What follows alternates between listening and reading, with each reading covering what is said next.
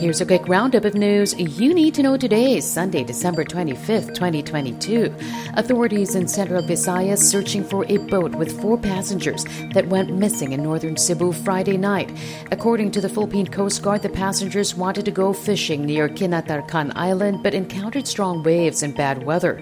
They took shelter in the area but decided to go back home to Daan Bantayan despite the gale warning. Nothing has been heard from the passengers since 6 in the evening Friday night. The Coast Guard has already canceled all sea trips in several areas in Central Visayas due to the bad weather. Hundreds of passengers who are hoping to travel last minute for Christmas are now stranded in different ports in the region.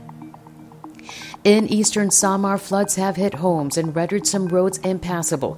This includes the national road in Borongan City. Non-stop rains have also caused 3 landslides along the national highway in the municipality of Arteche.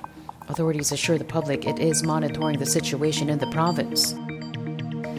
The Philippine National Police on full alert until the end of the year. Aside from holiday revelries, the police are staying vigilant in light of the upcoming 54th anniversary of the Communist Party of the Philippines on December 26th. The communist group earlier said there will be no holiday truce with government and even gave the go signal for its armed wing, the New People's Army, to mount offensives. The price of gasoline set to go up for a second straight week on Tuesday. Estimates show it could see an increase of up to 90 centavos per liter.